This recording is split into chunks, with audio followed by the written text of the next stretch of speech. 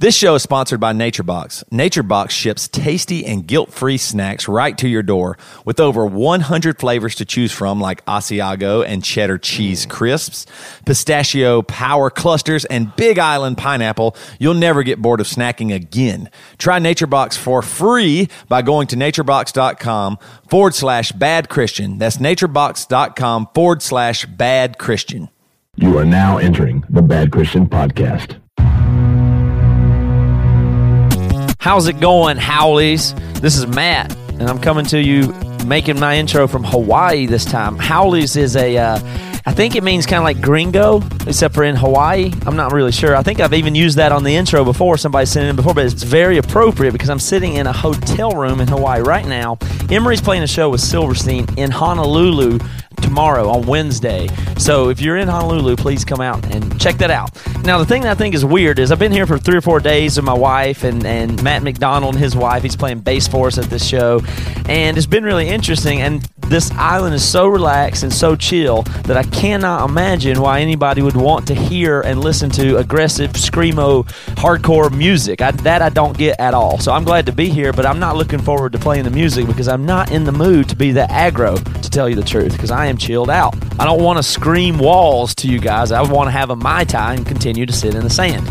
But I'll be back next week. We'll be back on, into the lower 48, the continental U.S., and we're going to be on tour. So go to emerymusic.com. You can see our tour dates. You can buy VIP packages. We're starting in Seattle, and then we're going down on the West Coast, headed toward Texas, getting all that stuff. So please come support us. Come see us live in concert. Emery, that is. Now, today or tomorrow or whenever you're listening to this, the Abandoned Kansas record has come out. That's the big deal here. And I realize maybe I haven't done a good enough job of telling you how much I like and how good the actual record is.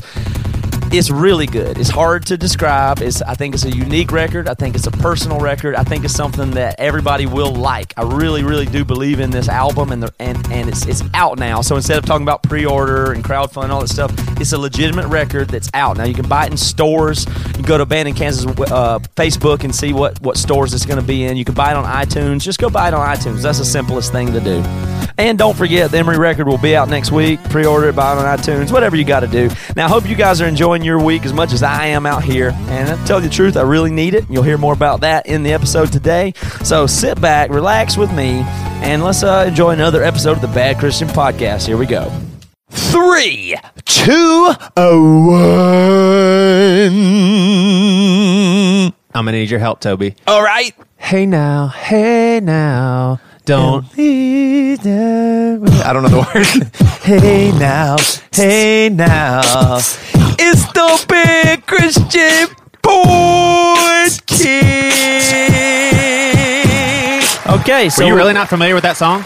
Yeah, I don't remember the words. Dream it's over. Oh, yeah. Hey now. That's one of my favorite songs. Yeah, it's I wish Crowded you'd have House. sang it, and that made me look Is foolish. that Crowded House? Crowded House. Don't dream it's over. Yeah, so we're officially out of beatbox ideas, right?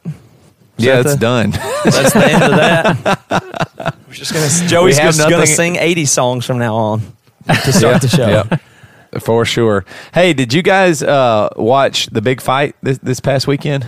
Or last weekend, I guess I should say. Oh, you Yeah, and what Jessica? happened? Yeah, what happened between you and Jessica? Yeah, it was unbelievable. We went toe-to-toe, round-to-round, for sure. No, I'm talking about Manny Pacquiao and Mayweather. Oh, that one, yeah. So I was all set. I was going to watch it, and it was going to go with some friends, and then Jess had to do something, so I was like, I'm going to stay at home, but I thought maybe I could even find it online somewhere, pay for, I don't know. Anyway. Steal it. Well, I don't think you could. I think they were pretty You tried to. locked down. Did you try to steal no, it? I Yes never or did. no? I Did you try to steal it? Yes or no? I actually didn't because I wouldn't do that. And two, I was like, I'm going to watch this. And so Jess went to sleep, and I was sitting there, and it was like 9:45 or something like that. I was like, man, I don't think the fight starts in till 11 p.m. here on the East Coast. And then that was like the last thought I had. And then I woke up, and it was like after 11. I was like, oh, I wonder if I could find it. And I was gone. Like, I am getting so old now that if I sit on the couch after a certain time, I fall out. And Yeah. I'm actually glad I did. Everybody said the fight sucked. Yeah. Every person I talked to was like, yeah, it was just boring, which I kind of knew that going in because Mayweather's a little bit more of the technical boxer, just jab and weave and avoid. Yep. But do y'all even care about, like, Matt, you like football a lot. I don't know if you don't care about NBA. You like college some with Clemson sports, but do you care about like MMA or boxing or anything like that? I like MMA, and I want to get into it more. I just don't watch it with people and know enough about it, but I do like it. Right. I absorb knowledge about MMA pretty well, and boxing is, I think it's done. I really do. I think this is it. Yeah. Like, if this isn't good, then I don't think anything's going to be good, and MMA is the new thing. So I'm excited that, giving consumers and people what they want is going to result in MMA being awesome. Now, I think Mike Tyson in that era, there's nothing better than that. So for this, you contrast Mike Tyson's aggressiveness. Yeah. That's all it was ever about. That's why boxing could have and was awesome, and now it's kind of put itself in a corner. I don't think it can survive. It'll survive. It's a good sport and art or whatever it is. It's skill, but it's not. I think it's done.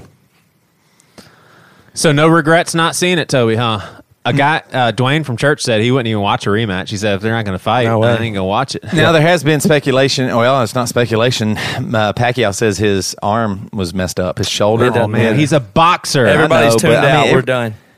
Yeah. I am kind of sad. My pawpaw used to love watching boxing, and there used to be back in the day. I think that's what's kind of hurt it. It's all pay-per-view. It's all about money, and there's no like governing body like the NFL or MLB or NBA. So it's just really crazy. Like anybody can win a belt or somebody can have and so there's nothing like.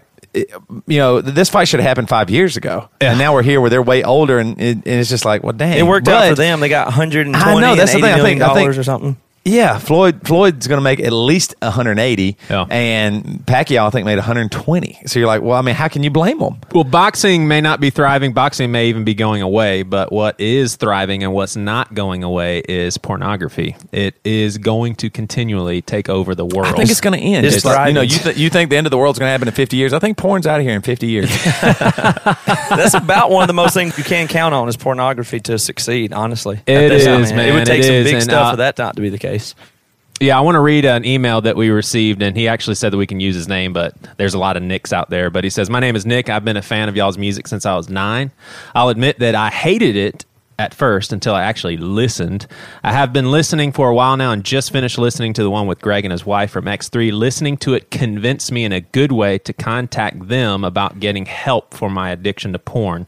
So thank you guys for being who you are and being honest for the gospel. Keep up the good work. So for those of you that think we talk too much about porn, I have my hand in the air, one of them praising God, and then my other hand with my middle finger sticking out to everybody that says stop talking about porn. Hell yeah, because Joey. The Lord is doing something here. Hell yeah. He's working through X3 Watch and that ministry. Hell yeah, Joey. And we get you to got be me fired up. We get to be a part of it. Hell yeah, we get to. So what is X3 Watch, Matthew? X3 Watch is software. It's digital technology that we use because we spend so much of our lives in the digital world, that is. And so we do, man. We really do. What it does is monitor our browsing habits. That's Matt, Toby, Joey, and all of our people out there who have listened and gotten and signed up for X3 Watch. It monitors our browsing habits and keeps us accountable online. Accountability being a big thing, a very, very important thing, and one that escapes you as soon as you get to your computer. So pretty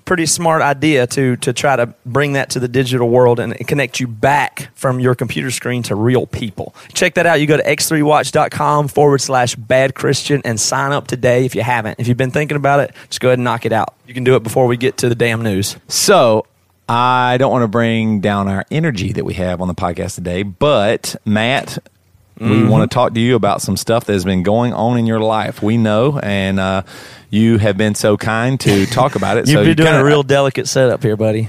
I appreciate that. You don't have to do that on my behalf. You want me to tell people what's going on? Yeah, just give it to us in the best way you can. All right. Well, I like times on our podcast when it's not all jokes or whatever. But yeah, there's bad times for me, bad times for my family, all the way around. We're going through something that's, I don't know, it's really difficult. I had a bunch of jokes prepared like a few weeks ago in my head and everything. I've been really excited to tell everybody that Bridget and I were going to have another baby, but we lost a baby. And it's been like and I know it's so interesting to people because they say, well, Matt doesn't have emotion, or Matt's, what does this mean if it's Matt and he's dealing with something that's pain and loss and stuff? And I don't know. I mean, certainly I do have emotion and a lot of feelings about it that are hard to undo, but it is really interesting walking through it. And I want to talk about it. I want to tell people I think it's a very under-acknowledged thing that happens that I've seen with other people, and I never thought it happened to us, and it did. And it's just really, really low. I'm also a person that hasn't had a lot of bad stuff happen in my life. Without a doubt, this is the worst thing that's happened to me. So this is where we are. We were about 10 weeks in and went in for an appointment and didn't have any thoughts of anything being wrong, and they couldn't find the heartbeat and sent us downstairs for an ultrasound and confirmed what was going on. So at what point did you start really, like when they sent you to the ultrasound, is that when you were like concerned? Because you're pretty chill, level-headed guy. Mm-hmm. When did you kind of start going, oh, this could be bad? Well, I was concerned when we had Georgia. I thought about that type of thing. I had a little anxiety back that time, but this pregnancy, none. I wasn't thinking about it at all.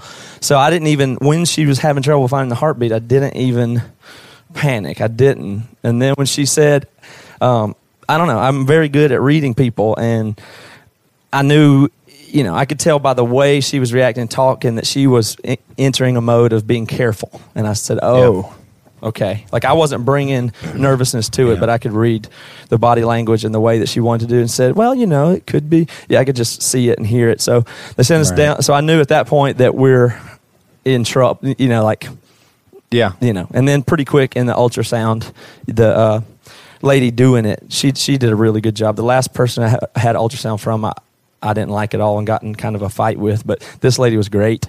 She was empathetic, and she told us pretty straight away. She had a good way about her, and I knew, right then. How did she? I'm really curious. Like, what's well, she asked a couple way? of questions with extreme concern on her face. And so I knew the answer to these questions would determine the answer. Like, are you sure about your date? This, or whatever. And she goes, here is, and she gave a technical explanation that what this isn't at 10 weeks. And so therefore we know that this isn't where this is based on the measurements and what we see and that kind of thing. So it was a matter of fact, and I appreciated that. And I don't know. Then it's, since that moment, everything's different. This is like, this is like part 2 of life. It feels like this is permanent. There's no going back. I can't even explain, like that whole day was like one of those blur days where it doesn't seem real. Yeah. Maybe like the day you have a kid or something, but it's like none of that seemed real. It was very surreal and all that. And then it felt crazy. And then the next morning, went to bed somehow that night, whatever, woke up the next morning, and that was just the worst. You open your eyes and, oh, this is true. This is real. That is just hard. It just, I couldn't believe it when I woke up the next day that was permanent reality. Yeah, you had a hard time even. I know when you called me, you had a hard time even saying it. Oh well, yeah. The first few times to say it out loud was just, oh my gosh. I told my wife's mom first, and I just couldn't. I couldn't. I sat down to. I'm committed to talking about it. And so I've told people, I've told everybody, and it's gotten a bit easier each time. And I think other people don't talk about it, and that's a weird thing. And I woke up that second morning. Here's what I do care about. This is what I think is interesting and why I think people need to talk about it. I woke up that next day, and I knew that I could move, I could begin to move on and deal with, handle, or avoid the stuff that it feels like and that I think about. And I just knew. I looked at Bridget and I said, well, she doesn't want to overly talk about it. How should I handle this? And I had a moment of thinking, well, I'll talk about it later. We'll think about it later. We'll not talk about it. And I just said, wait a minute, this is it. This is that kind of thing where it's an unspoken thing. You don't talk about it and y'all avoid it in your marriage. And then it could be totally long-term destructive. Or it could be the thing where you own it, and it's part of your story, and it's part of your life and your marriage. And I knew that hinged on just the next few hours. Like it was so clear to me. Like if I avoided the first 6 hours of today, it's over. I'll never want to. You know what I mean? Like it'll be much harder to go back. So I just said, we got to talk about this. I totally broke down. I just said, no matter what, this is part of our story, our family. We're going to talk about this, and we're going to acknowledge it. We're going to tell other people, blah, blah, blah, whatever. And I could just see it plain as day. I've seen so many couples that are bitter and have something that they can't talk about, and it's a wedge, and it's just not, so... I'm just jumping in there, and whatever it means and whatever's true about it is where I'm going to go. But if it's odd because I don't identify with emotion that well, so it's very uncomfortable. I don't understand it, and I do not relate to the sadness of it or whatever in the way that other people do. I feel like I got hit in the chest with a sledgehammer. I mean, I think that's pretty good description there, man. That's for what a lot of people. it feels total. That feels very physical. Like, I mean, it really feels physically like I have an internal injury somewhere between my Adam's apple and third rib.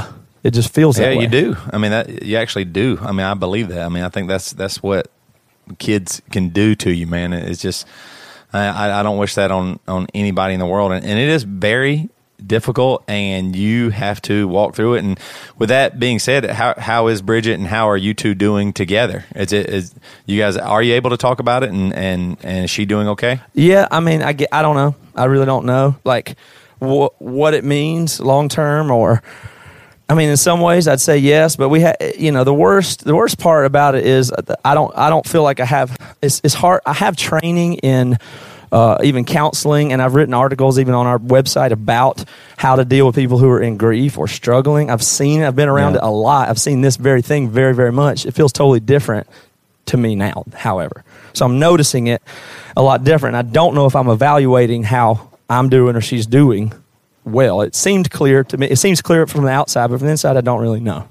So she might be doing good, and that's good, or she might be doing good and then falls apart or something. I don't know. I don't really know. We're functional, and we're acknowledging it. So I'm secure in that.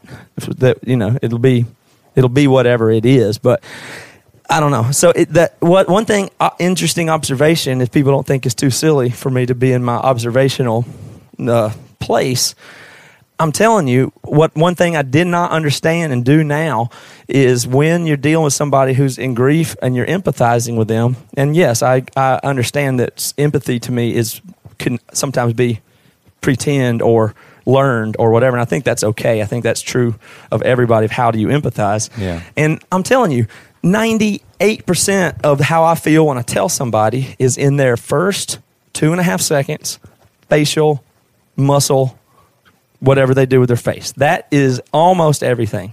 If that is genuinely moves them and they show it, then it almost doesn't matter what they say next or anything. So if that's useful to anybody, I think it's going to be useful to me. But, I've been evaluating how different people, respond to it. People say disrespectful stuff or meaning well and say goofy stuff or stuff that's not helpful. Everybody deals with it in a different way when you put them on that spot. Like, this is what happened to me. Dang. Now here we go. But it doesn't bother me. So like truly, if somebody has a not less than great or non-empathetic response or stone faces or just moves on, it doesn't bother me. That is okay. But I want to tell you what a blessing it is when you tell somebody that and they just start crying. Yeah, that's incredible. You don't have to avoid it. You know what I mean? Yeah. What were some of the? I think another helpful thing for people does one or two silly things stand out that people actually said that was like you don't resent them for, but it's super unhelpful? I think the worst one, I haven't gotten this directly, but there's a tone, and I've heard from a lot of other people too, when you do that, where people will often say, well, you'll get another one or something, which obviously diminishes the life that we're talking about here. It has nothing to do with that. One. So you try again or hang in there. It's people that, and what they're all trying to do is make you feel better, and also to try to move on, like not make themselves feel bad. That's really the work. The most thing you can do is, because I used to try to avoid it. Like I would think, well, this person's sad, so why would me being sad help them? That'd just be more sadness, which is a negative thing, right? But it's the most appropriate thing. So therefore, it is a good thing to take a second and mourn with the person who's mourning. I mean, that's simple, but that's that's just kind of observational for me about it. But. Yeah. Well, let me ask you this: like, when you and I talked, was it helpful to hear about? Because I don't think that you knew that Priscilla had miscarried. Was that helpful information? You said you had two, right? No, one that really happened, and then the second one was like, okay, we can't handle this anymore. We're not even going to try to get pregnant. And that was actually Gwenny. So, I see. Yeah, so what I think is interesting there is I immediately, when I'm dealing with people, I realize how short I felt, or, like Seth and Melanie went through one, and I was like, oh, that was bad, but I didn't. But me sharing that with you, did you take that as, Joey's making this about no, what I'm himself, saying is, it was helpful, 100%, because you identified. You didn't make it like, you didn't diminish what I was going through. You were being helpful, and I appreciate that. And I also remember that Seth and Melanie had, and I'm thinking, oh, wait a minute, where was I when you did? I don't remember doing anything to help you. That's where my mind went. I'm like, oh, this is where I botched it for other people, is what I'm thinking, partially kind of thing. Like Chad Gardner talked about on our podcast, and I'm thinking, hey, this is good material on our show. Yeah.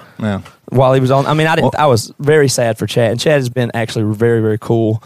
It is helpful, So Chad, so you know what I mean. But he was just on our show talking about it, and I was like, all right, well, that's interesting, and I care, and I did, but I feel different about it now.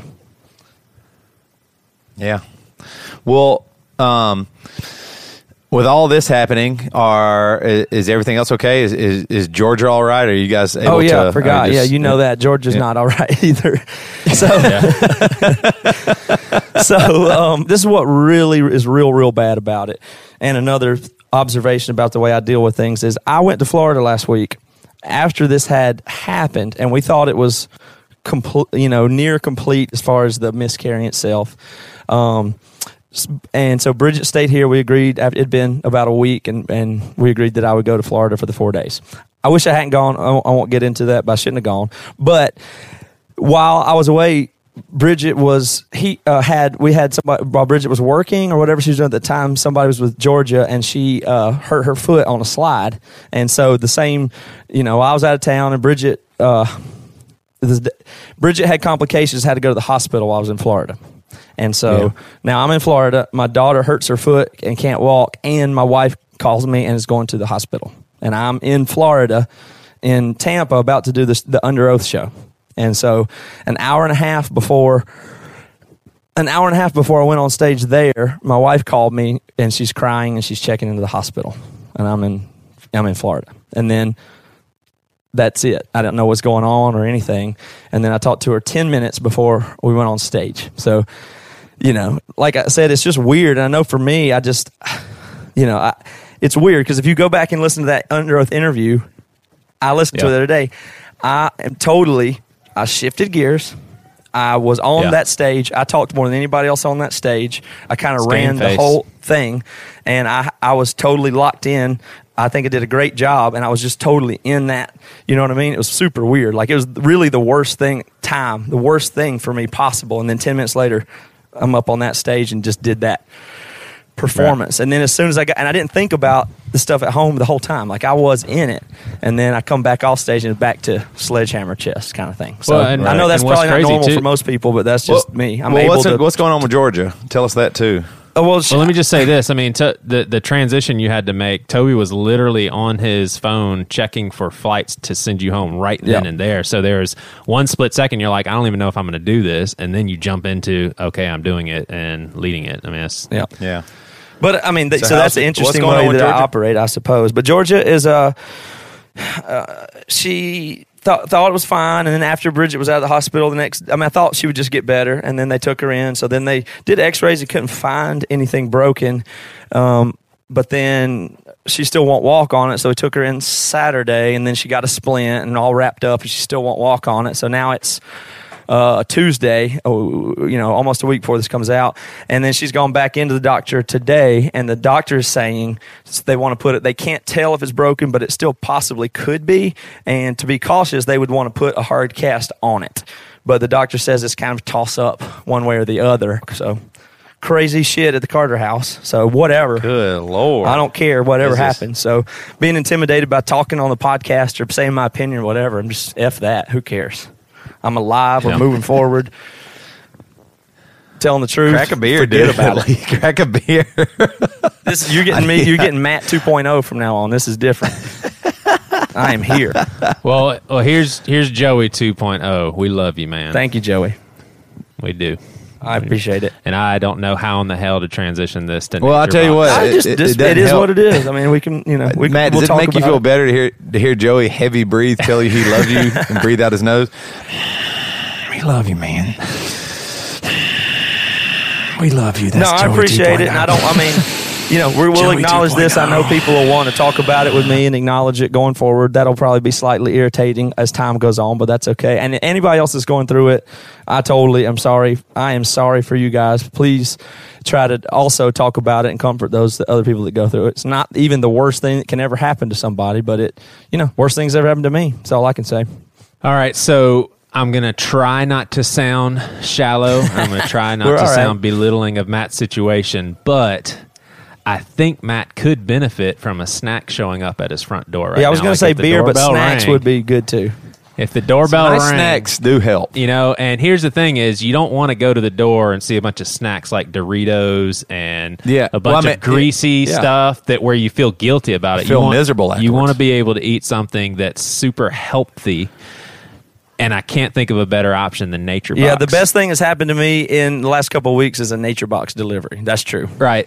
And I want to make clear That actually is true. Yeah. That is like by far. I mean, that's like all. We that's- really are I loving wanna- it. We really are loving the Nature Box. And your brother said he got it, or Devin said he got it too. Like, people are telling. yeah, I I love it ordered when our some. sponsors, people get it, and then they tell me that they like it. That's so far been true with Nature Box. So thank you. Yeah, and here's the thing is we are asking you to do this, but it seems even silly to say, "Hey, will you please do this?" It's free. Like the first trial is free. I just went through the process of a free trial, and it's so simple. I paid $2 for shipping, and now I'm going to get a bunch of free snacks. But there's over 100 to choose from. They're all none of them have artificial flavors or all the colors and sweeteners and corn syrup and all that stuff.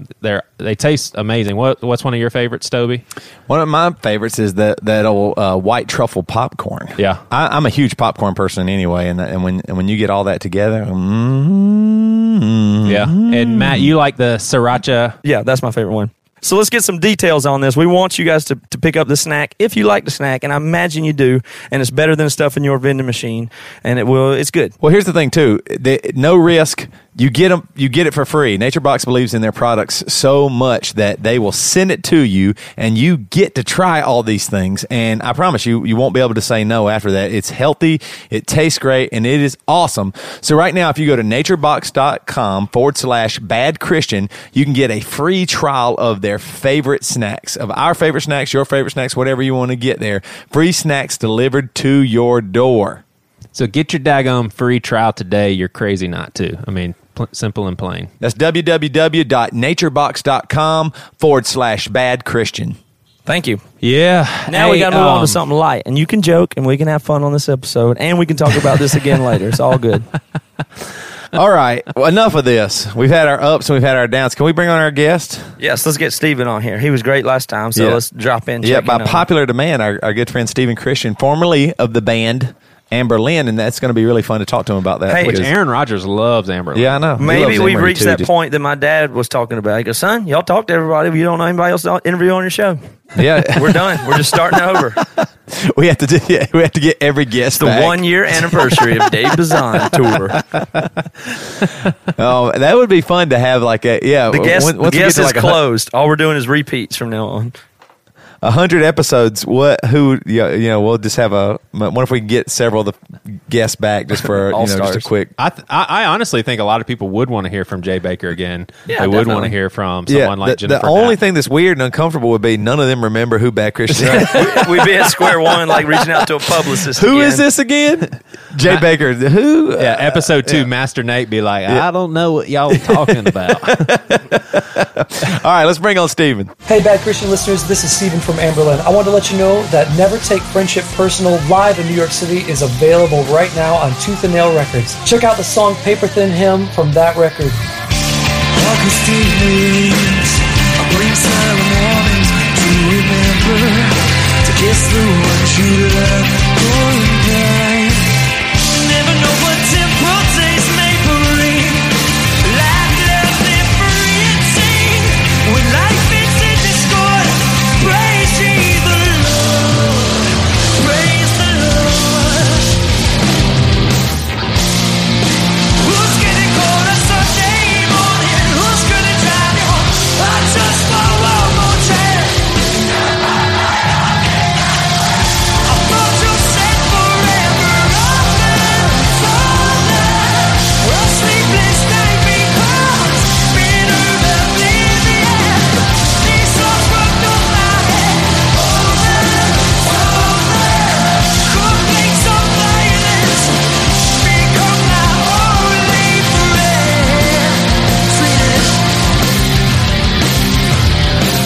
And that was Paper Thin Hymn from Never Take Friendship Personal live in New York City. You can pick up that record on iTunes or head over to toothandnail.merchline.com. Thank you guys for the years of support, and we really hope you enjoy this live record. That's really interesting. Last time we talked with you, you were getting ready for Amberlin to end, and now it has ended. Yeah. And so how was that transition? That's pretty neat that you knew that and you really did spend time like, I'm just going to be present, right now. Like this is the end, so I'm just going to be here and enjoy my time. Was it more emotional, worse? Tell us how it went down.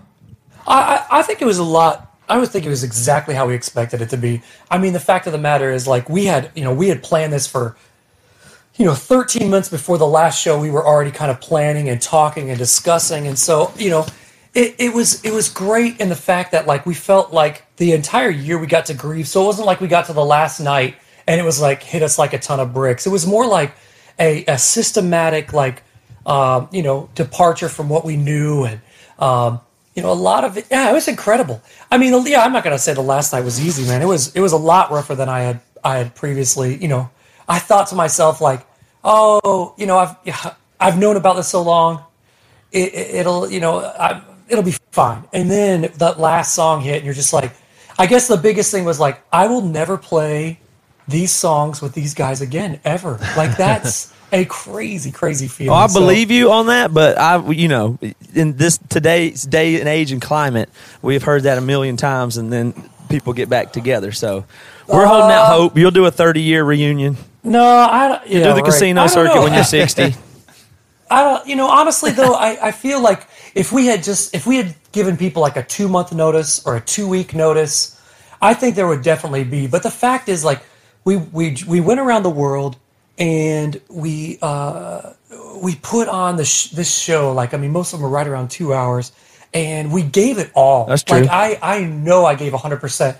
So I feel like if I go do it again, number one, I'm ripping off all those people that came out to the show and cried and jumped on stage, and the emotion of it all. Like, that would just be so like a slap in the face, like, to come back and be like, oh, just kidding, Yeah, totally. I see that.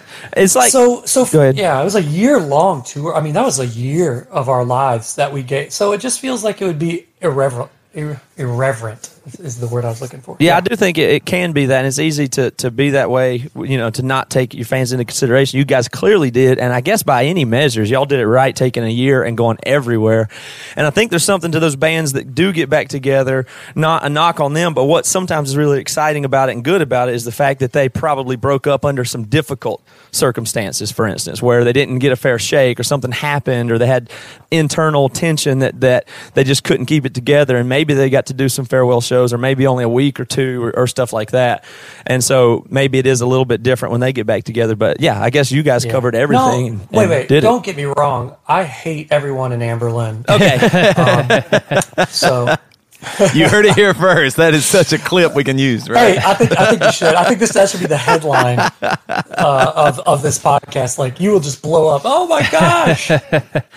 So what we really would like to know today, I mean, for me personally, is, we're still grinding it out with our band, but what does it look like on the other side? You finished this up, you did it the right way, you left everything on the field, so to speak. So Anberlin is done for real, and we haven't spoken to you since then. So I'd love to know on a personal level, what does the other side of that feel like? What does it look like? What is specifically going on? Oh man, so emotionally, it's been incredible to be home with my family. I definitely felt like there was going to be moments where, oh man, like I just miss the stage, I miss the euphoria of the adrenaline pumping. But I got to be honest, like I saw a bus and a trailer the other day, and my whole chest just started seizing up. I was like, oh no! And we live in Nashville, so there's tons of like buses and trailers riding around, and so it's one of those things where we toured for 7 months last year. Like the last 7 months was pretty much straight, 14 days in home in Nashville. I mean, I definitely had some other time off, and I was spending it in Florida, but 14 days in my own bed, starting like June 1st to Thanksgiving. So it was it was a lot. So emotionally, it's kind of been great because I just feel a little burnout on tour. A lot burnout on touring. But that's not to say that like I definitely don't miss people and moments and cities, and I still love traveling, just rather on my own terms. But psychologically, I really felt like I was going to struggle with being Steven from Anberlin. I've seen a lot of like lead singers, and a lot of people in bands, but namely these two guys that were singers in bands that I was close to, and when their bands ended, oh my gosh, man, it was like they just collapsed internally. Just their just chest caved in, and they just went within themselves, and it was brutal. Just watching their one of the guys like basically didn't leave his house for an entire year. Another guy felt like he needed to move out of Nashville because everything was reminding him of music. And those bands didn't end on the same terms, thank God, but that we did. But that's what I think that was my biggest fear, was just number one, just my identity. Where was my identity? Was it in my family? Was it in the band? Was it in God where it was supposed to be? Where was it? And I think that was the true test, was Thanksgiving Day. The day after the band had ended, where was I mentally? And I think that was, I don't want to sound cocky, but I feel like I did put in the time I went to there's an amazing psychologist here in Nashville that works with musicians named Al Andrews from Porter's Call. And he, I told him my fears, and he kind of helped me walk through the entire process. So I feel like I was in a better place than these two guys, but still, I can't. As men, I think that we are our jobs. That's why our society walks up to you and says, "Hey, my name is fill in the blank. What do you do?" And that's number 2 beside your name. And so totally. When we had Donald Miller on the podcast, his latest book, which is really good, it's a pretty quick read. He said the same thing, and just the idea. He went to I guess it was like a ranch. It's a little south of Nashville, actually, I believe. And he said the same thing. When he went there, he couldn't. They said one of the rules is don't tell people what you do for a living. And then he realized how much of his identity was wrapped up in that. And I think that's really neat, man, that you preemptively saw that, because I have seen the same thing. I've seen so many people that were in bands and they are still mentally almost still in the band, but the band doesn't exist anymore or something. You know what I mean? And there is like almost like a sadness or a man, I wish I could still do that. You guys are still doing or successful or whatever, and I wish I could be there. And so you actually went and asked some questions like, the guy that you went and spoke to, had he worked with other musicians that had broken up? Is that kind of one of his MOs? Yeah. Oh yeah. I mean, he specializes. It's amazing. He's funded by Music Cares, which is an incredible organization, by the way. Yep. But they pay him to be a psychologist to band members. So if you live in the Nashville area and you're in a band and you're a full-time touring musician, man, please check out Music Cares and Al Andrews and Porter's Call. They're great ministries. But yeah, he specializes in like sitting down with you and your wife and trying to figure out how to make her a widow and yet stay married while you're on the road, and those are complicated issues that I feel like people really don't understand that aren't in bands. That the biggest heroes are not the guys on stage, but the women they leave behind. So I mean, it's just cool to be able to have somebody to talk to where she can, he can translate what she's trying to tell me. Like, hey, here's how I'm feeling when you leave. Here's emotionally, here's physically what I'm feeling. And so it's great. And he had also, worked with a lot of musicians that kind of broke up. And so it was good to be able to hear, what steps to take preemptively and post. Did you have like a Goodwill Hunting moment where he was going, "It's not your fault," and you're like, "No, leave me alone. It's not your," and then you started sobbing? It's true. That's true. I punched a pillow and then I started crying, I think I was So, screaming. Stephen, when you wake up in the morning and you're brushing your teeth, you no longer say, "Hey, there's Stephen from Amberlin." No, but I do sing my own songs. No, I'm just kidding. But are you not Stephen from Amberlin anymore? That's not. You don't think that you don't. But people must still encounter you that way, though. Other people still put that on you. Absolutely, but I honestly don't. It's so refreshing, man, and I don't think like, man, I've got it so figured out. Life was easier when I was in a band because it was like high school, and the fact that you knew tomorrow when you woke up what you had to do. The government and your parents told you had to go to high school. You had no say in it, so you would just go. You just go to high school. That's what you do. It was, and that's kind of how Amberlin was, where every day I woke up and I could see a calendar and I could see the days mapped out for me, and I knew who was driving me places and who my tour manager was, and so it was kind of how it was. And so when you get off that machine of a band, now suddenly like, oh my gosh, what do I do? What does tomorrow look like? It's a scary venture, but Stephen, let me ask you this, because I think there's a lot of, everybody knows there's bands all over the place that just want to get on a label, much less have have a famous name like you. And I think a lot of them are wondering, is there a part of the Amberlin identity that you still enjoy? Because I think that's hard for people to relate to the fact, man, he doesn't even care about that fame, or does that make sense? Is there a part of you that enjoys that still? Honestly, not really. I was never the one for fame and notoriety. Were always so far down my list. I never felt like a rock star, nor did I want to be. I don't know. That was never. Fame is overrated, man. Oh my gosh, overrated. It's so fleeting. It's so fleeting. It's unbelievable. It is such a vapor. Yeah, but you are now, aren't you going to be like a judge on American Idol? I am. Yep, that's my. That's what I wanted to know. Is what is regular Stephen now? Are you punch the time clock at Subway or what? I do. I eat fresh every day. Cookies are not free. I did not know that when I filled out the application. Man, that's a bum deal.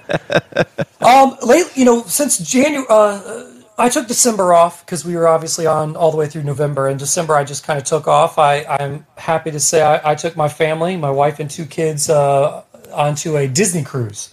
So that was exciting. Nice. That was a pinnacle of life. But starting January, I started just really hunkering down and songwriting I write for Word. And so I've just had awesome opportunities to work with tons of different writers. Also writing my own worship project that should be, which ironically enough, I announced for the first time here That's right. on this podcast, which my manager did not like. Not that it's you, just he was like, I think that's a little premature. I was like, well, it's too late now. But so I'm working on a worship project that should come out, next year sometime. But but through a lot of circumstances that would take up an entire hour of broadcast, man, it feels like I am just called to lead worship at a church. So my family and I are now packing up the house and going to be heading out west, where I will be leading worship at an incredible church in New Mexico. So I'm really excited about that. It's a huge move. We're packing up the entire house and renting a U-Haul and heading west. So I'm really excited about it. Well, if you are interested in having some mentors and people to really help you along the way, Matt and Toby are both worship leaders, so they're the go-to guys. Awesome. Just FYI. Yeah, they're awesome. They're just tremendous. It's really interesting. Joey. Man. Stephen, obviously you probably led worship before, but it will be. I would like to hear your take on it after a while, like doing it, most Sundays. That would be interesting. It would be neat to hear that because it is a transition.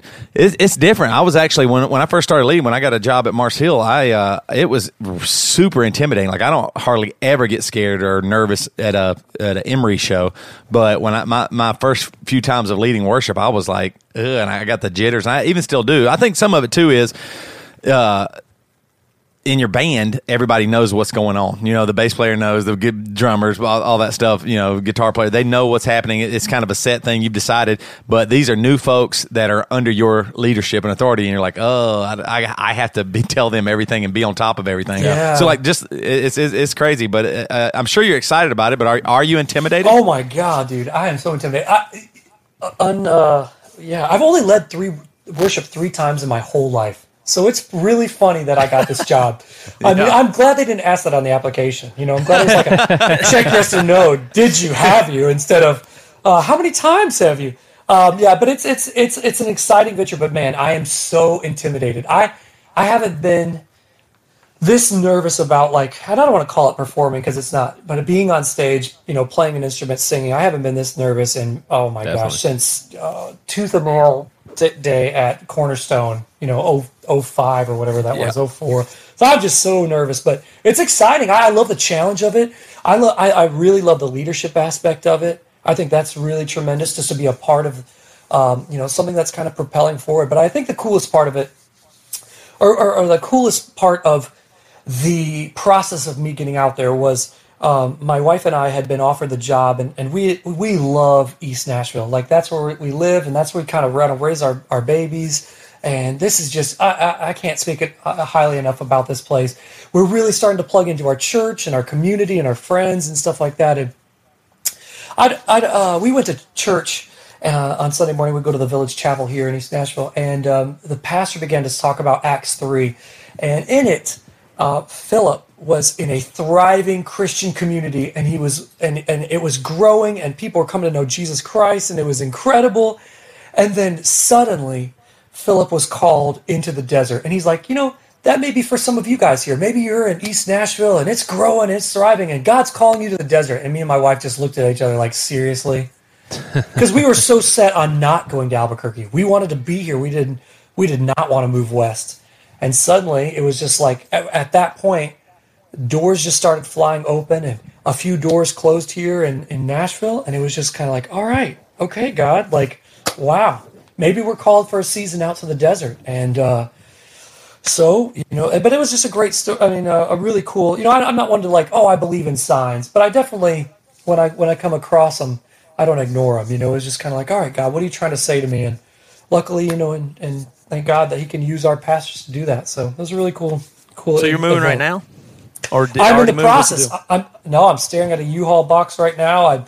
I'm sitting on a mattress with no bed frame. Everything's packed up in the garage. Are you doing it yourself? Are you getting a company to move you out there? Or are you driving it yourself? Well, I've been taking steroids for the last few months, so I'm gonna, I'm gonna put them to good use. No, I don't know. We don't have that much stuff, so I think I'm just gonna do it myself. Yeah. Man, that's gonna be a big change. I love New Mexico. I think it's awesome, but it will be a huge change from Nashville for sure. But that'll probably be refreshing too. I think that's a good step for you, just because you'll be in a whole different place, and it will kind of move. It'll be a nice transition from what you were doing to now a 9-to-5 where you still get to use your talents and skills, and especially all the things that you've learned. That's one thing that I found was really neat is I was more relaxed about certain things because I'd done it a million times on the road. Right. There'd be a little something here, and you kind of naturally know, oh yeah, oh man, the mic's going out here. Or, it's even simple little technical things. Right. Not that I know anything that technically, but there's little things that you can, bring a piece to the job with. Yeah. So that'll be cool. That will be a nice transition. What about the Toby? Nobody has made me feel more confident than this conversation right here. So thank you very much. Seriously, you're like, oh, it's good to be nervous. I have one tip from the worship world, and that is that this is how you can evaluate your musicians. It's inversely proportional how experienced and how good a musician is compared to how picky he is about his in-ear monitor mix. Whoa. The people with the least experience and the least thing will be the pickiest about their. Am I right, Toby? Dude, that is so right, it is. though.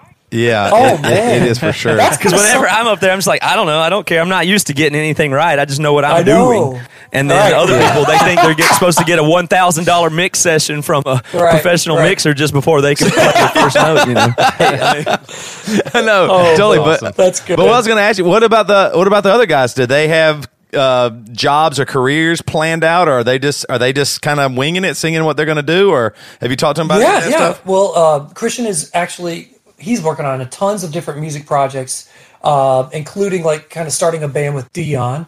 So they're doing some. It's kind of like a southern rock.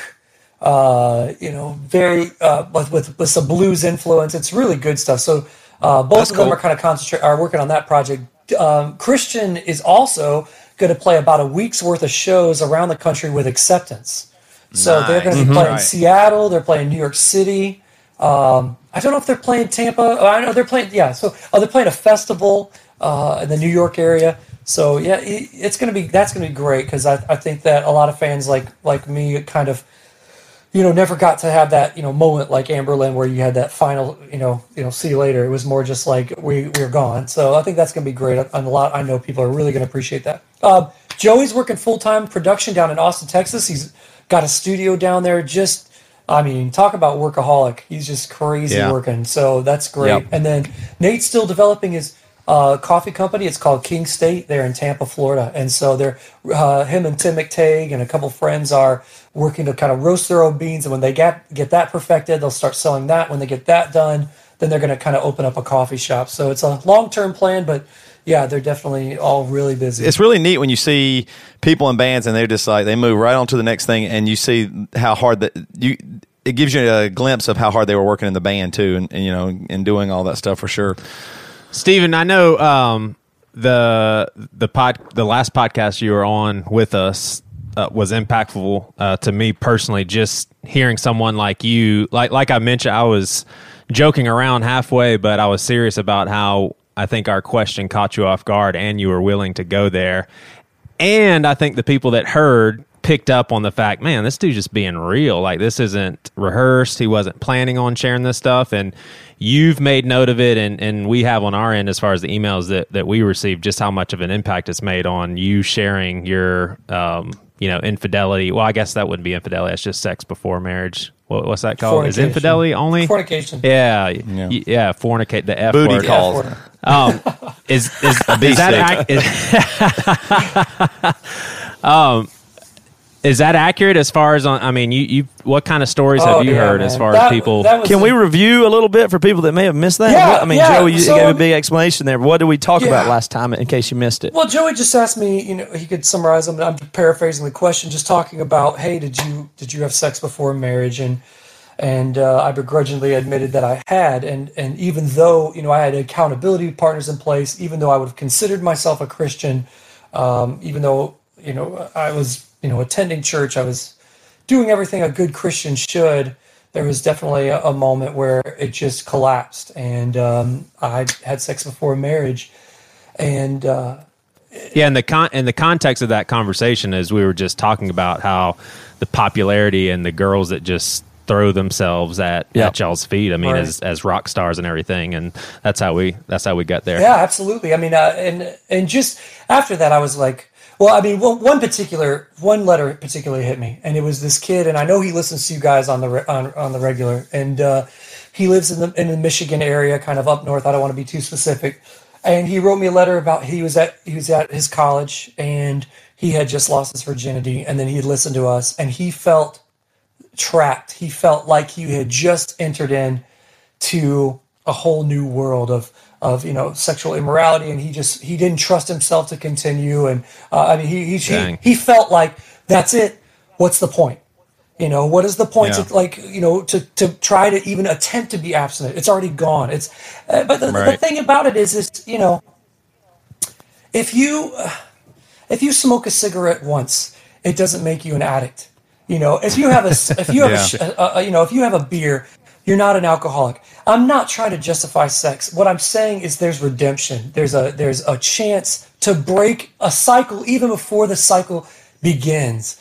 And it's just, and this is another graphic story, and now to the point where I just feel like I need to share it. But I was I don't know how to explain it. I was hanging out with a girl, and things started to get a little more heated than normal, and we were not in a we were not engaged, we were not anywhere, and she brought up the topic of wanting to have sex, and she had never had sex, and I had sex before, and I vehemently was like, no, you have no idea how dark, how deep I sank after I had sex for the first time. Because for me personally, I just got into a horrific place because I could never climb out of every time I would try to pursue God, every time that I would go and try to read my Bible, that voice would be in your head. You suck. Look what you did. How could you? Did you just pray for that guy? Why? Do you think that God's going to answer your prayers? And that's and in one way the voice was right. And I'm not going to call it Satan. I'm going to call it my own self. I'm going to call it my inner turmoil. I'm going to call it conscious. And it was a little bit of the Holy Spirit conviction. Because I was continuing to have sex with it. This is when I first lost my virginity with the girl that I was with. And so then here I'd be praying and reading my Bible, trying to do quiet time, but knowing full well in 1 week we were going to be back together, and I was continuing the sin. I was continuing the cycle. And so that's all this was what I was trying to tell the girl that really was, hey, what about having sex? And because when did this take place? This conversation that you're having with this girl, how long after that relationship? Oh, okay. So the girl that was, kind of propositioning me, it was only it was about 3 months into the relationship. And, gotcha. And so, I feel like the need just to tell people sex is awesome. Sex is great. Sex is amazing. It is everything it's cracked up to be. It is intimate. But man, there is a reason. There is a reason why God was like, please don't do it yet. Just wait till you're with the one you want to marry. I have a 3-year-old daughter, and she is beautiful. She is the most amazing thing that has ever happened to me. And both my girls and my wife. I'm not trying to say, but in the context of this story, there is a reason that I put a fence in our backyard. There's a reason. I want her to explore. I want her to see the world. I would give anything for her to travel half the places I got to travel. I want her to just play and be as happy and as content. I didn't put up the fence so she couldn't get out. I put up the fence so she doesn't run in the middle of the road and get hit by a car or get kidnapped or, get injured by a roaming dog. In the same way, that's all God was trying to do. He wasn't saying here's fun. Here, this is going to be great, but I don't want you to do it. He's saying, man, I know the hurt. I know the pain. I know the consequences that come along with sex.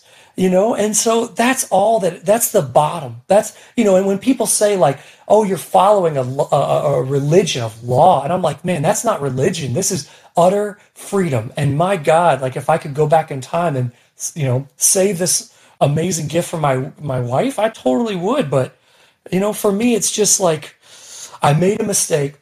I stuck in the cycle of sex. And that's what I want to warn people about.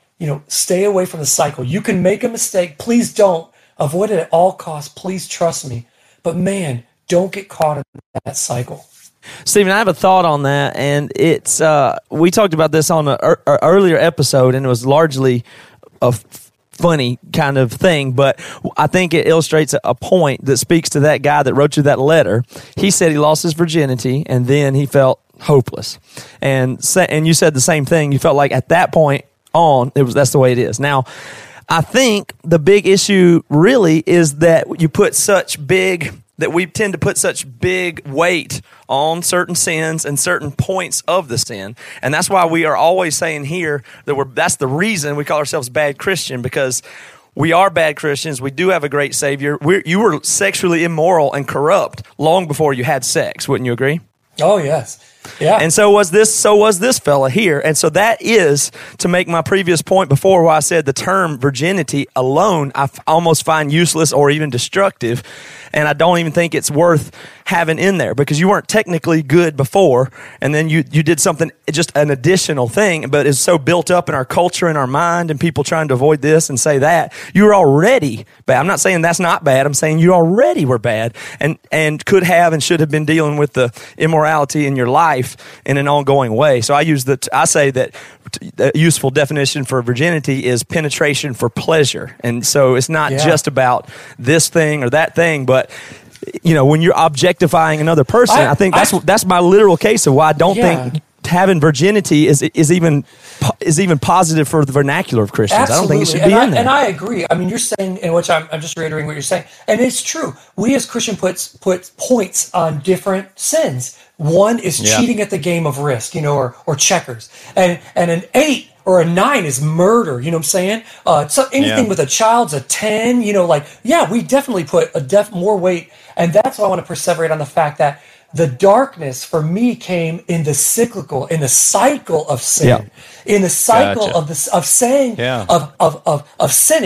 and then going about my daily business with God, knowing full well that I was not strong enough, nor was I going to, reject in a week from now. That's the guilt. That was the shame. That's the long run of sitting there going, you're not any good. This is all fake. Everything that you're portraying, the quote unquote fruits you're trying to show other people is a lie. And that was dark. And so when the guy wrote me the note, I was telling, that's what I was telling him, kill the cycle before it even starts. Stop the cycle of sin.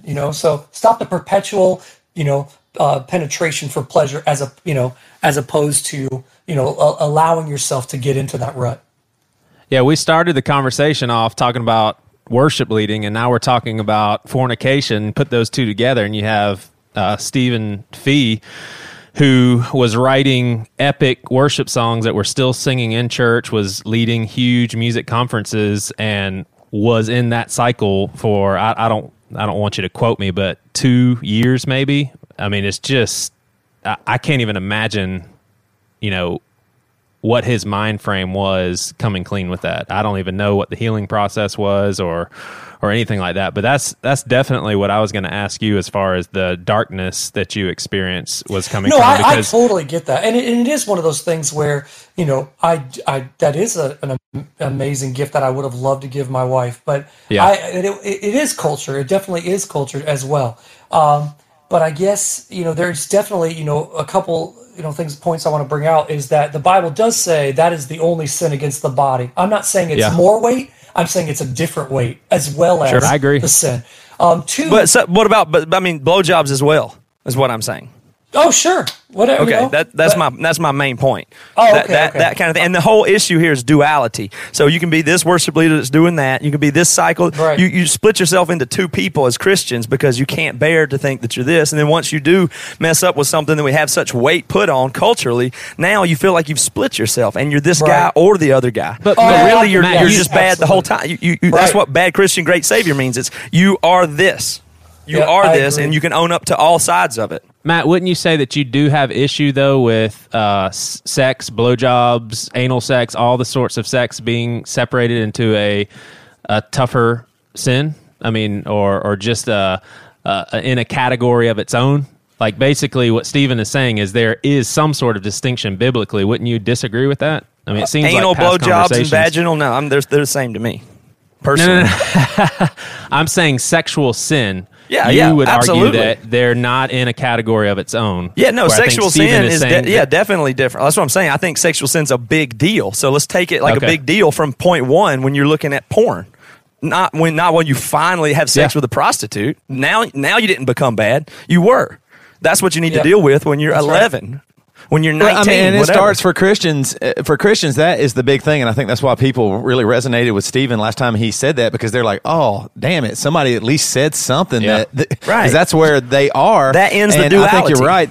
Yeah, no, I agree. And what we are missing is it starts when you do that. You go too far than just the kiss, and then then you can tell yourself, well, we just dry humped. That was all it was. Oh, it was just a hand job. It was just I'm not having sex. Right. I'm not. Right. I can't get her pregnant this way. It's just a blowjob. It's just oral sex. Yep. So when you start justifying, when you start separating it on that level, and like you said, Stephen, giving it points, then it gets really dangerous because then you can say, well, then it's just trying to beat the system. Yeah. It's like the old days. I read this article about the Catholic people who were Catholic that wanted to commit suicide. It was they knew they would go to hell. They thought they would go to hell if they committed suicide. So they would go kill a child who's could go to heaven. If a child dies, they go to heaven, and then everybody would catch them and kill them, and then they would get to go to heaven. And you're like, you're trying to beat the system when the truth is, let's just be honest.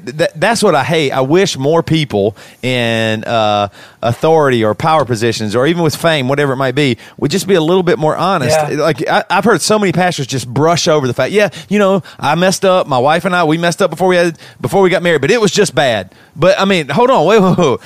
A lot of people are there. Stay there for a little bit. When you're saying you know what I mean? Like, let's visit that idea. You're right. It wasn't just one time. It was probably a year or more. So that's a long time to just be there and feel alone and not that guilt that you have on top of everything. And that's what made Stephen, not trying to blow your head up too much, but that's what made that interview so special. Is it would have been so easy for you to have said no. I mean, that would have been the easiest thing. I just don't want to talk about it. I made some mistakes, but we all had have. some failures. Yeah. I had some failures. Yeah. I mean, but it's a moral that's failure. one of the biggest things about Christians. I'm not sure why that in maybe it's not our generation. It's just our current cultural faith that you need to look like me and dress like me and talk like me before you can enter the church. I think that there's a lot of pastors out there that are trying to put on this veil of perfection. And that is only ostracizing the world. Because why are we trying to put on perfection? Why aren't we honest and open? And why aren't we embracing the fact that we're hypocrites? When the world calls us Christians hypocrites, we should be like, oh, hell yes. Oh, my gosh. Yeah, I have a hangover. Nailed it. I have a hangover from last night. I should have drank too much. Like, you see what I'm saying? Like, we need to like. But Stephen, that would ruin your witness, man. That would totally ruin your witness. Exactly. You know what I'm saying? Like, we need to talk about it and be. I don't have a hangover, just for. But I'm just saying, we do need to like drop the veil. Here's what I struggle with, man. This is what, and right place, right time. You don't want to, announce to the youth group that you're struggling with pornography as head pastor. I understand that you need to, be a little more, but you have to be open and honest and just, this is who I am. This is what I did. And man, look how great God that we have that can forgive us. Now, does that mean that we can sin? I mean, obviously, Romans talks about, no, it doesn't mean that we can go about our ways. It means that we admit we have problems and we move on. And moving on means accountability partners. It means about when you fail, you are upright and forthright with your church leadership or each other and try to continually get rid of it. The thing about when I sinned, when I kept having sex with my girlfriend, is the fact that like I didn't tell anybody. Of course I wouldn't. It's Superman syndrome. Look at me, I'm perfect. Let me show you the way I can be a beacon in the night. What I was a horrible Christian because I was lying to myself. I was lying to other people, my friends, and I was still trying to. It took me like 3 years to tell one of the guys in the band, to tell Nate, our drummer, that I had lost my virginity because I was so ashamed. And I still, and at the moment, the time I was just so felt, I wasn't going to tell him while I was doing it because what, Lord forbid, he challenged me, like, oh gosh, don't tell me I'm wrong because I'm loving this sin. I'm loving just living in this, So, you got to be honest. I mean, and that was my downfall. So where does this leave you right now? I mean, are you motivated to kind of act on this impact that you've made and take it further? I think this is it. We're doing it right here.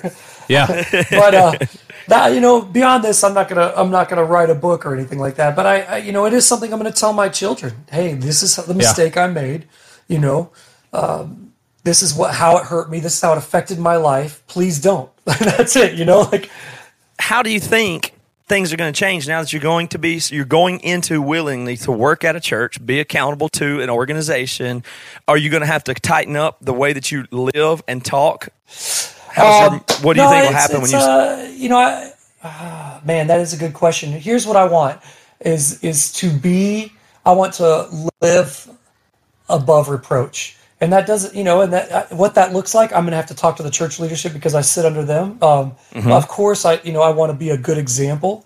And that's on a multitude of different scales. I think that, again, like I feel like for me, and this is not for all Christians, but I'm not going to drink, not because I feel like, it's a sin or it's bad or it's evil. What I do think is that I don't know how somebody else is struggling in the church. So if I go out, we're going to watch a football game and I'm out at somebody's house hanging out, some friends are over and I don't really know them and I have, let's just say one beer. Well, first off, I don't know if they're struggling alcoholics. I don't know where they are at in their life. And then secondly, I don't know if they're in the church and they're going to tell somebody, oh my gosh, I saw Stephen at a party and he was having a beer. And they tell somebody and it's like, oh my gosh, Stephen was drunk. And then suddenly, oh my gosh, he was wasted puking. And so I just need to live above the reproach. I don't need a beer. How is that different than when you were just in Amberlin, though, as far as drinking a beer at a football game? No, I did. And when I was in Amberlin, same difference. I would, the guys made fun of me and that's cool, whatever. I just would not drink around anybody. So you will never drink. You never have drank around strangers for that reason, at Applebee's or anything. No, but I mean, when you're alone, you get hammered. Oh, when I'm alone, listen, nothing else will help you cope from quitting a band like a good bottle of whiskey every night. I'll tell you that straight up. No, that's just always kind of been my thing. This was a big kind of controversy in the band. Some of the guys, nameless, but just weren't happy with it. But money was. Why they wanted you to go out and have a beer with them or something like that? The story I'm about to say. They basically money was kind of tight, and we were approached by an alcoholic beverage company to wrap the bus, and I voted no. I was like, no way, and not because again, same thing, but. Man, a 16-year-old's in the parking lot, we pull up, and then their favorite band walks off the bus. Like, what does that say? I don't want that on my hands. I don't want that on my head, knowing, oh my gosh, the first time, they had a beer was the night, because they felt like a little bit more like, well, if they do it, I can do it. I just, I want to live above reproach on many different levels. Stephen, I think you're on the wrong podcast. We would wrap this podcast in vodka commercials. This is the Smirnoff Presents Bad Christian Podcast. Perfect. Zima Presents. Joey, you're a pastor. I mean, do you kind of see what he's saying? Like, how do you feel would you drink a beer in public? Because, I mean, I do see the point of people will jump to conclusions. At the same time, for me, I don't think that's my responsibility. If they would jump to the conclusion that I was drinking too much or something like that, at the very least, I would hope it would start that conversation. They would be like, hey, why are you drinking? I think drinking's wrong. Then I would actually have the conversation. But I know you've felt awkward buying beer in a grocery store before, right? Yeah. Here's my thing is, and I know what y'all would have to say in response to this. My only beef is when I'm doing something that could cause someone to think that Joey is okay with getting smashed. Right. And so me walking out of a grocery store with 2 18 packs of beer in both hands, and that's it. It just looks like party time. That's your rations for the next 6 months, Pastor. It's all right.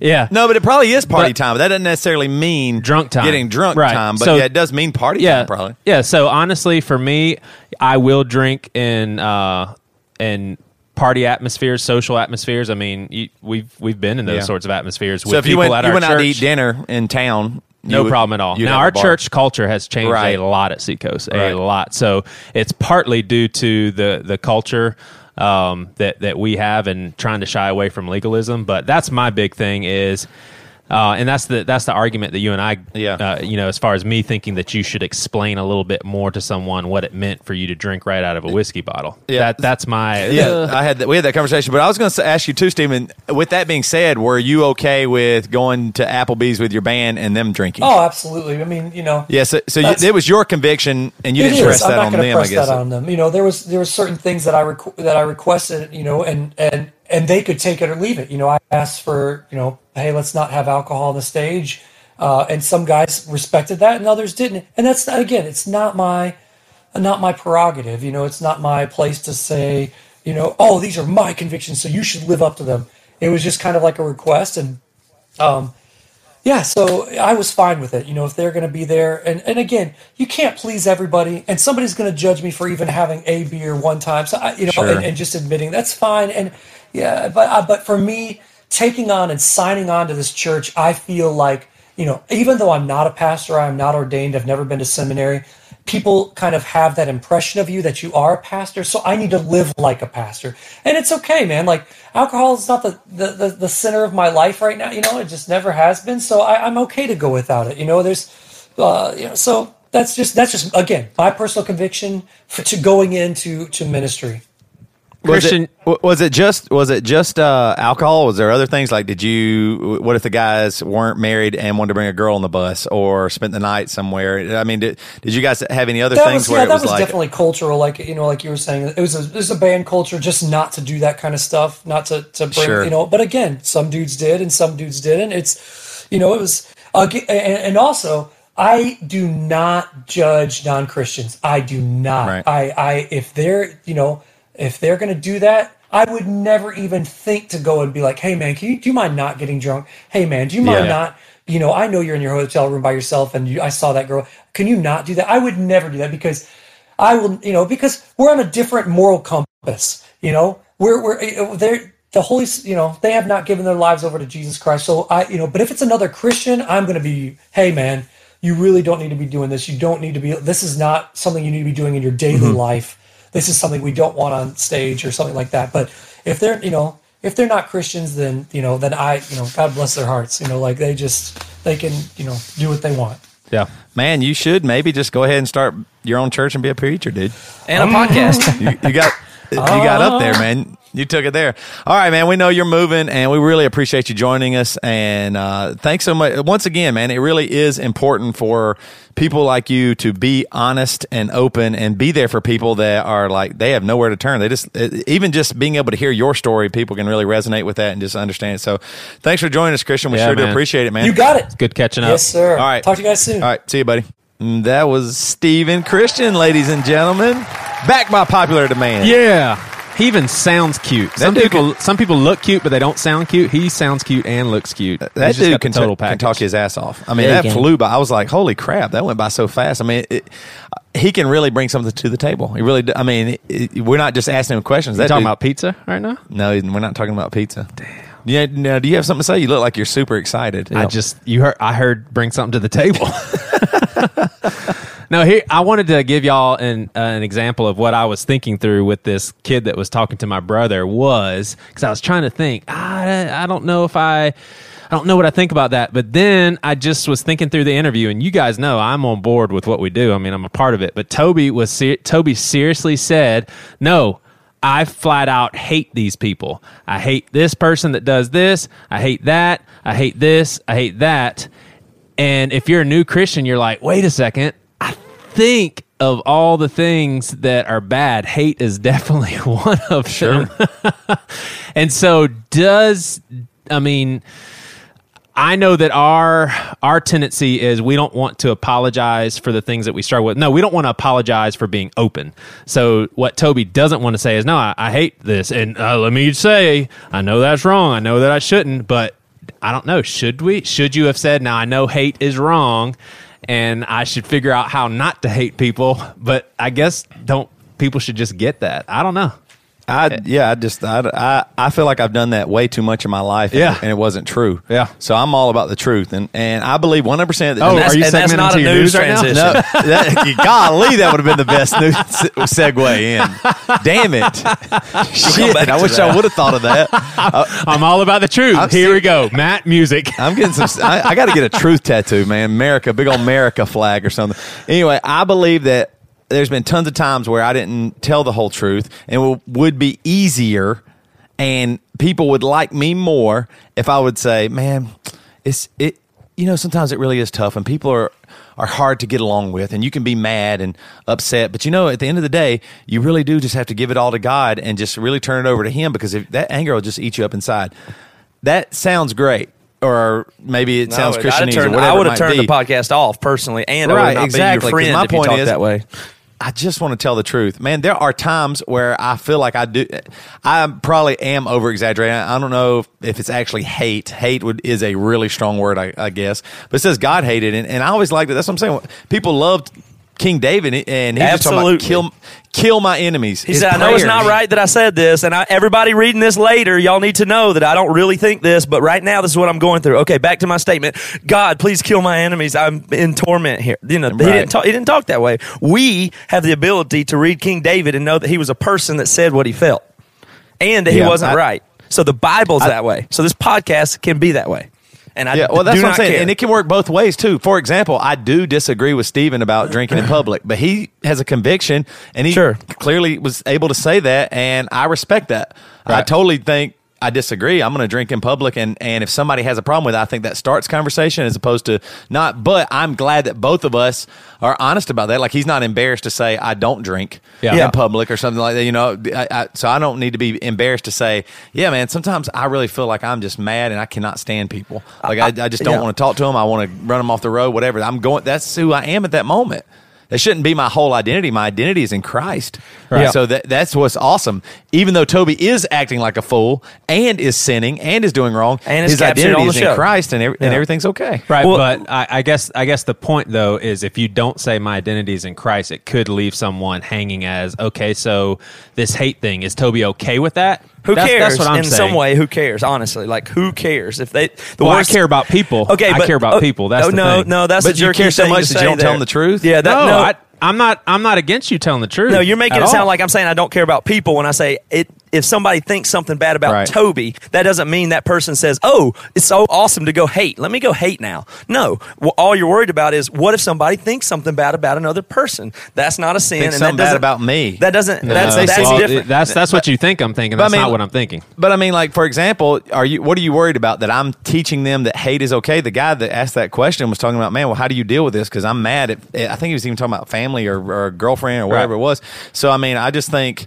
Like, that even happened at the Jacksonville. And on the Jacksonville episode, the guy was talking about how do you deal with somebody in your church that you're really upset with and has really done you wrong. And I think we all gave honest answers, and that's all you can hope for. Like, but I would say for most of the time for me, I think just being honest and open and forthright seems to be more valuable. I think that's why people do resonate with this podcast, for sure. So I don't know why I would be worried about that. Here's the thing. Even if it is wrong, what I'm saying is me saying, yeah, I hated somebody, or I just couldn't stand them. I'm not going to like them or whatever. That's not right. That needs to be dealt with, right? And guess what? You and Matt call me on that stuff all the time. You can't just say that, Toby, blah, blah, blah. You know, if anybody says stuff that I can't say, it's probably you, Joey.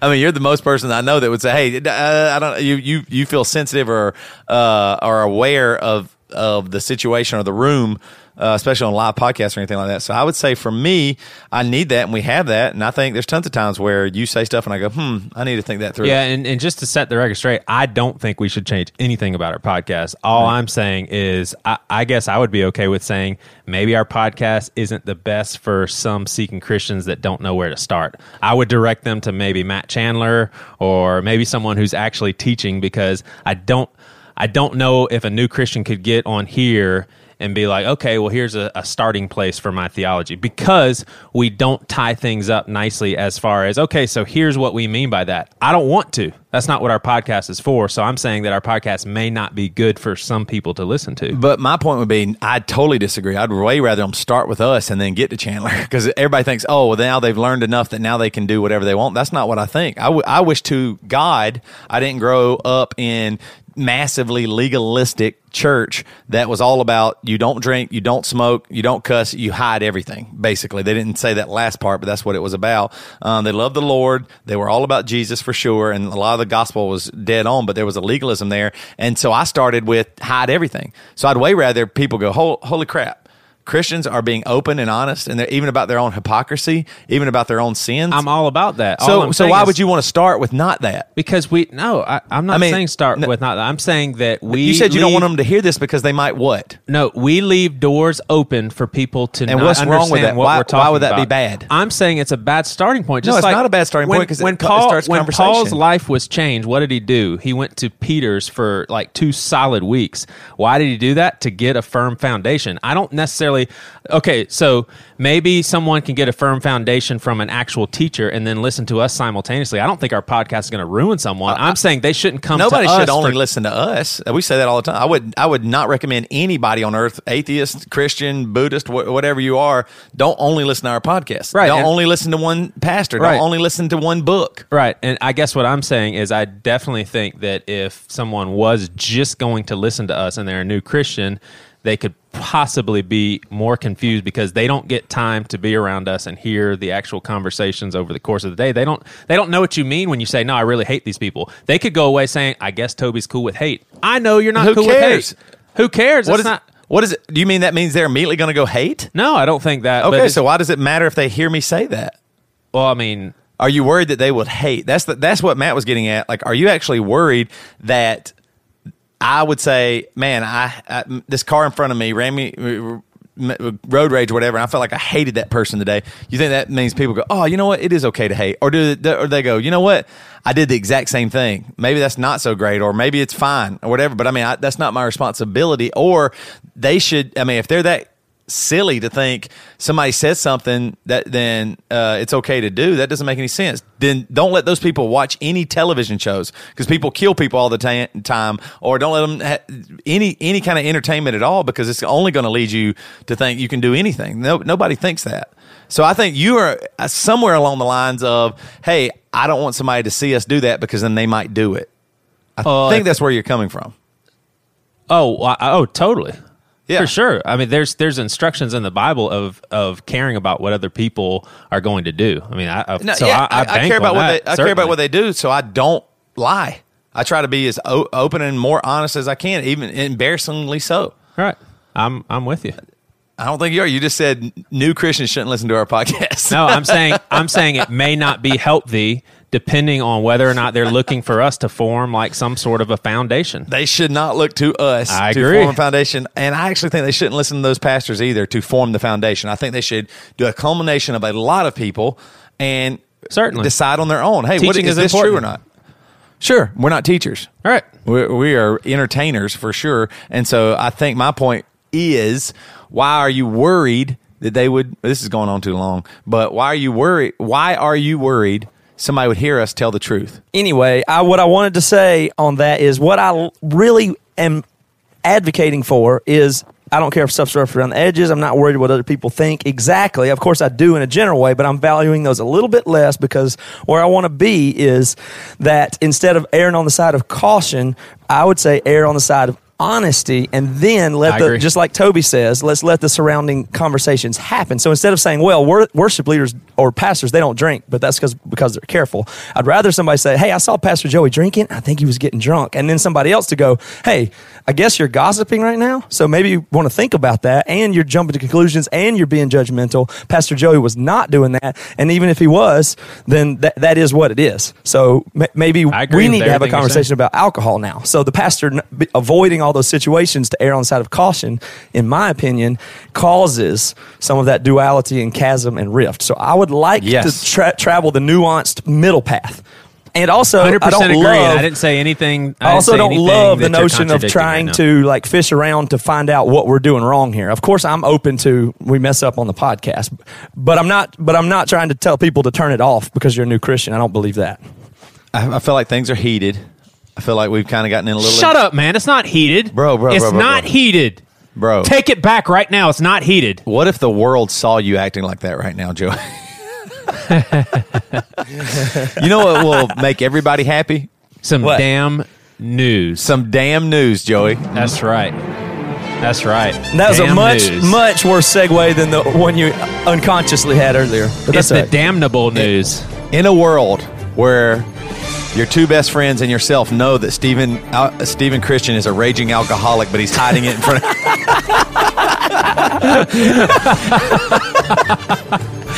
My name's Toby Morrell. This is the damn news.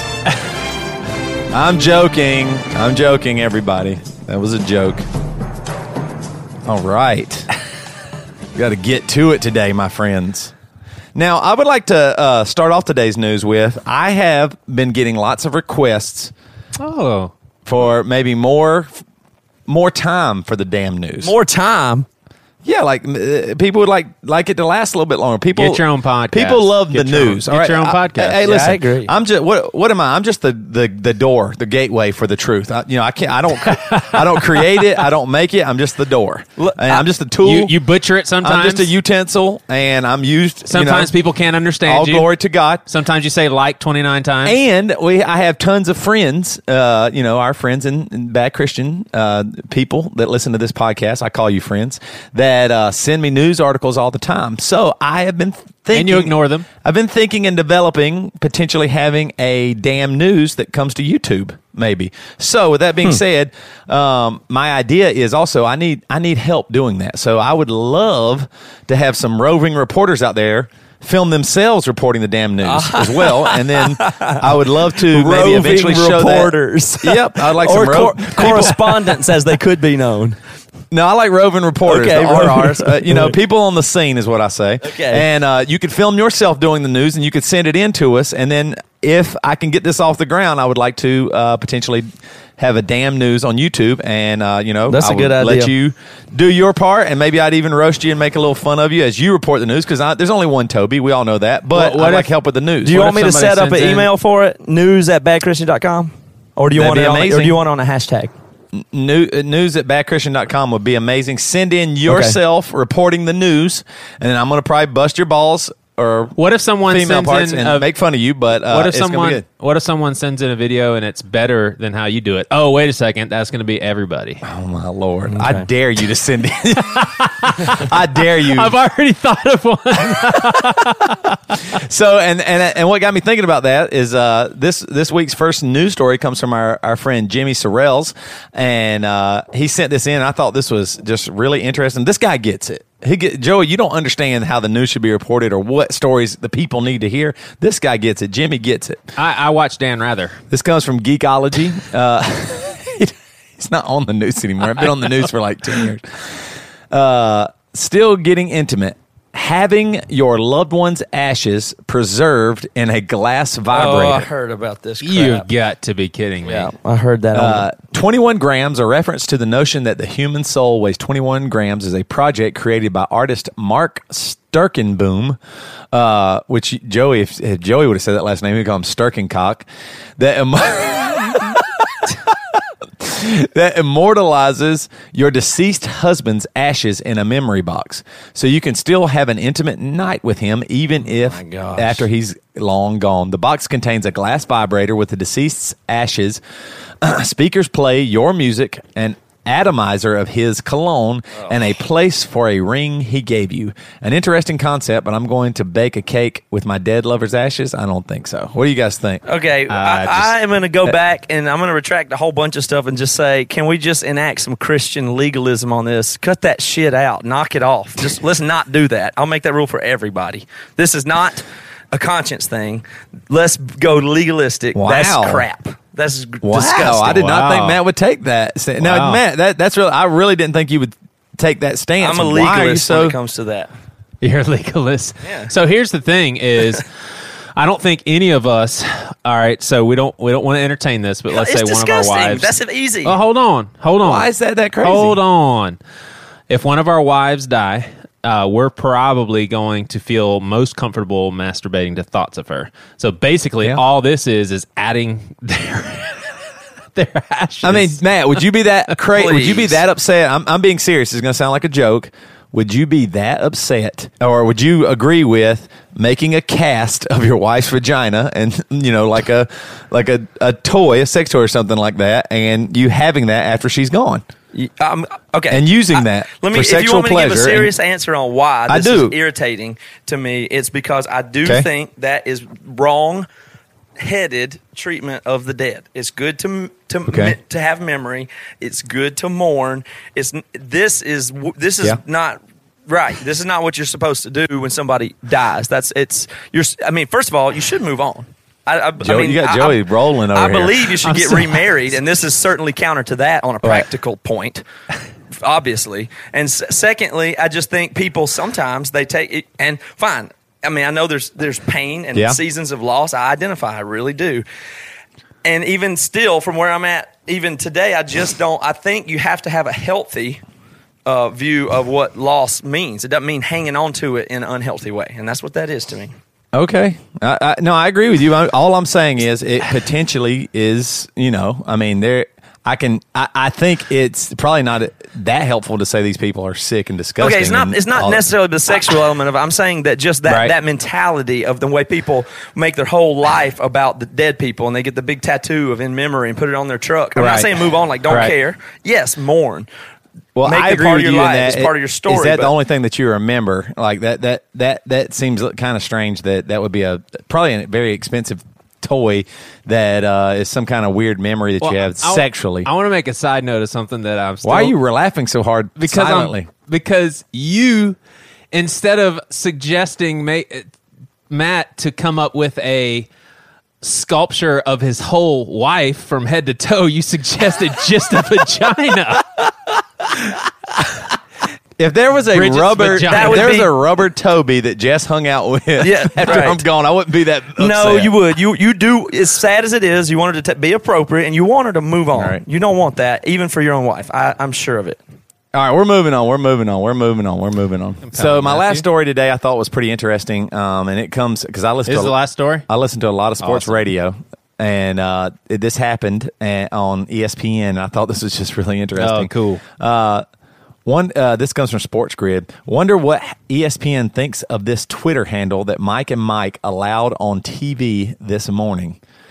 When your Twitter handle is fuck it though 22, many things come to mind, like were there really 21 other fuck it those on Twitter, or is this the guy's age or high school football number?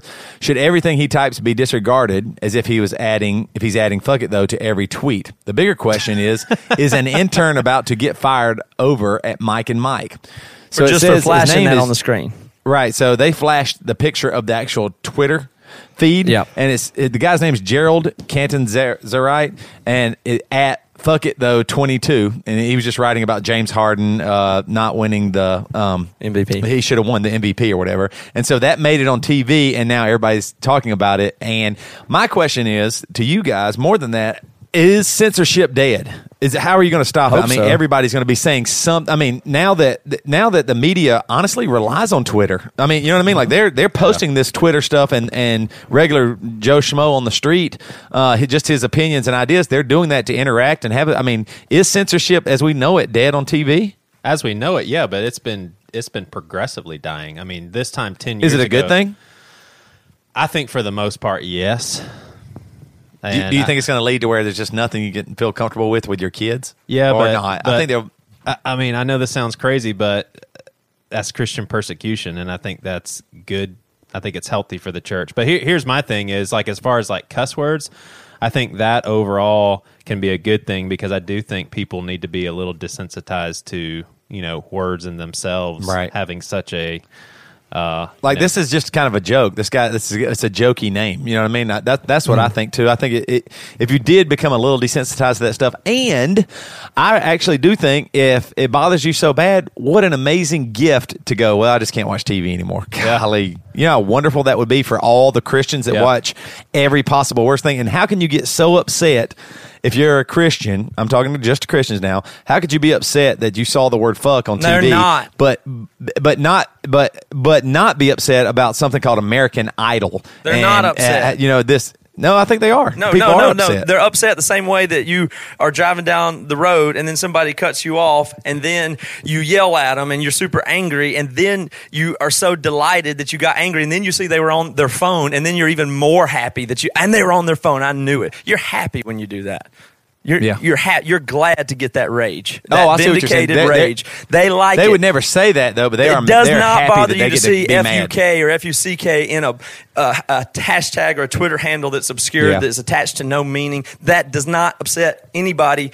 It doesn't offend anybody on a pure sense. It only incites rage and makes them think, but what if somebody else saw that, or I have the moral high ground? Because that doesn't upset anybody. It does not. It's all. I think it's some all, people would probably be upset. No, it's upset on a premise. It's not purely upset. Right. Yeah, okay, that makes sense. I totally agree with that. So Y'all want to hear a deep, dark secret about me? Sophomore year of high school, I actually told my teacher that I didn't want to continue reading Catcher on the Rye because of the language in it, and I was serious. And you felt Wait, good but about you that, actually- I bet.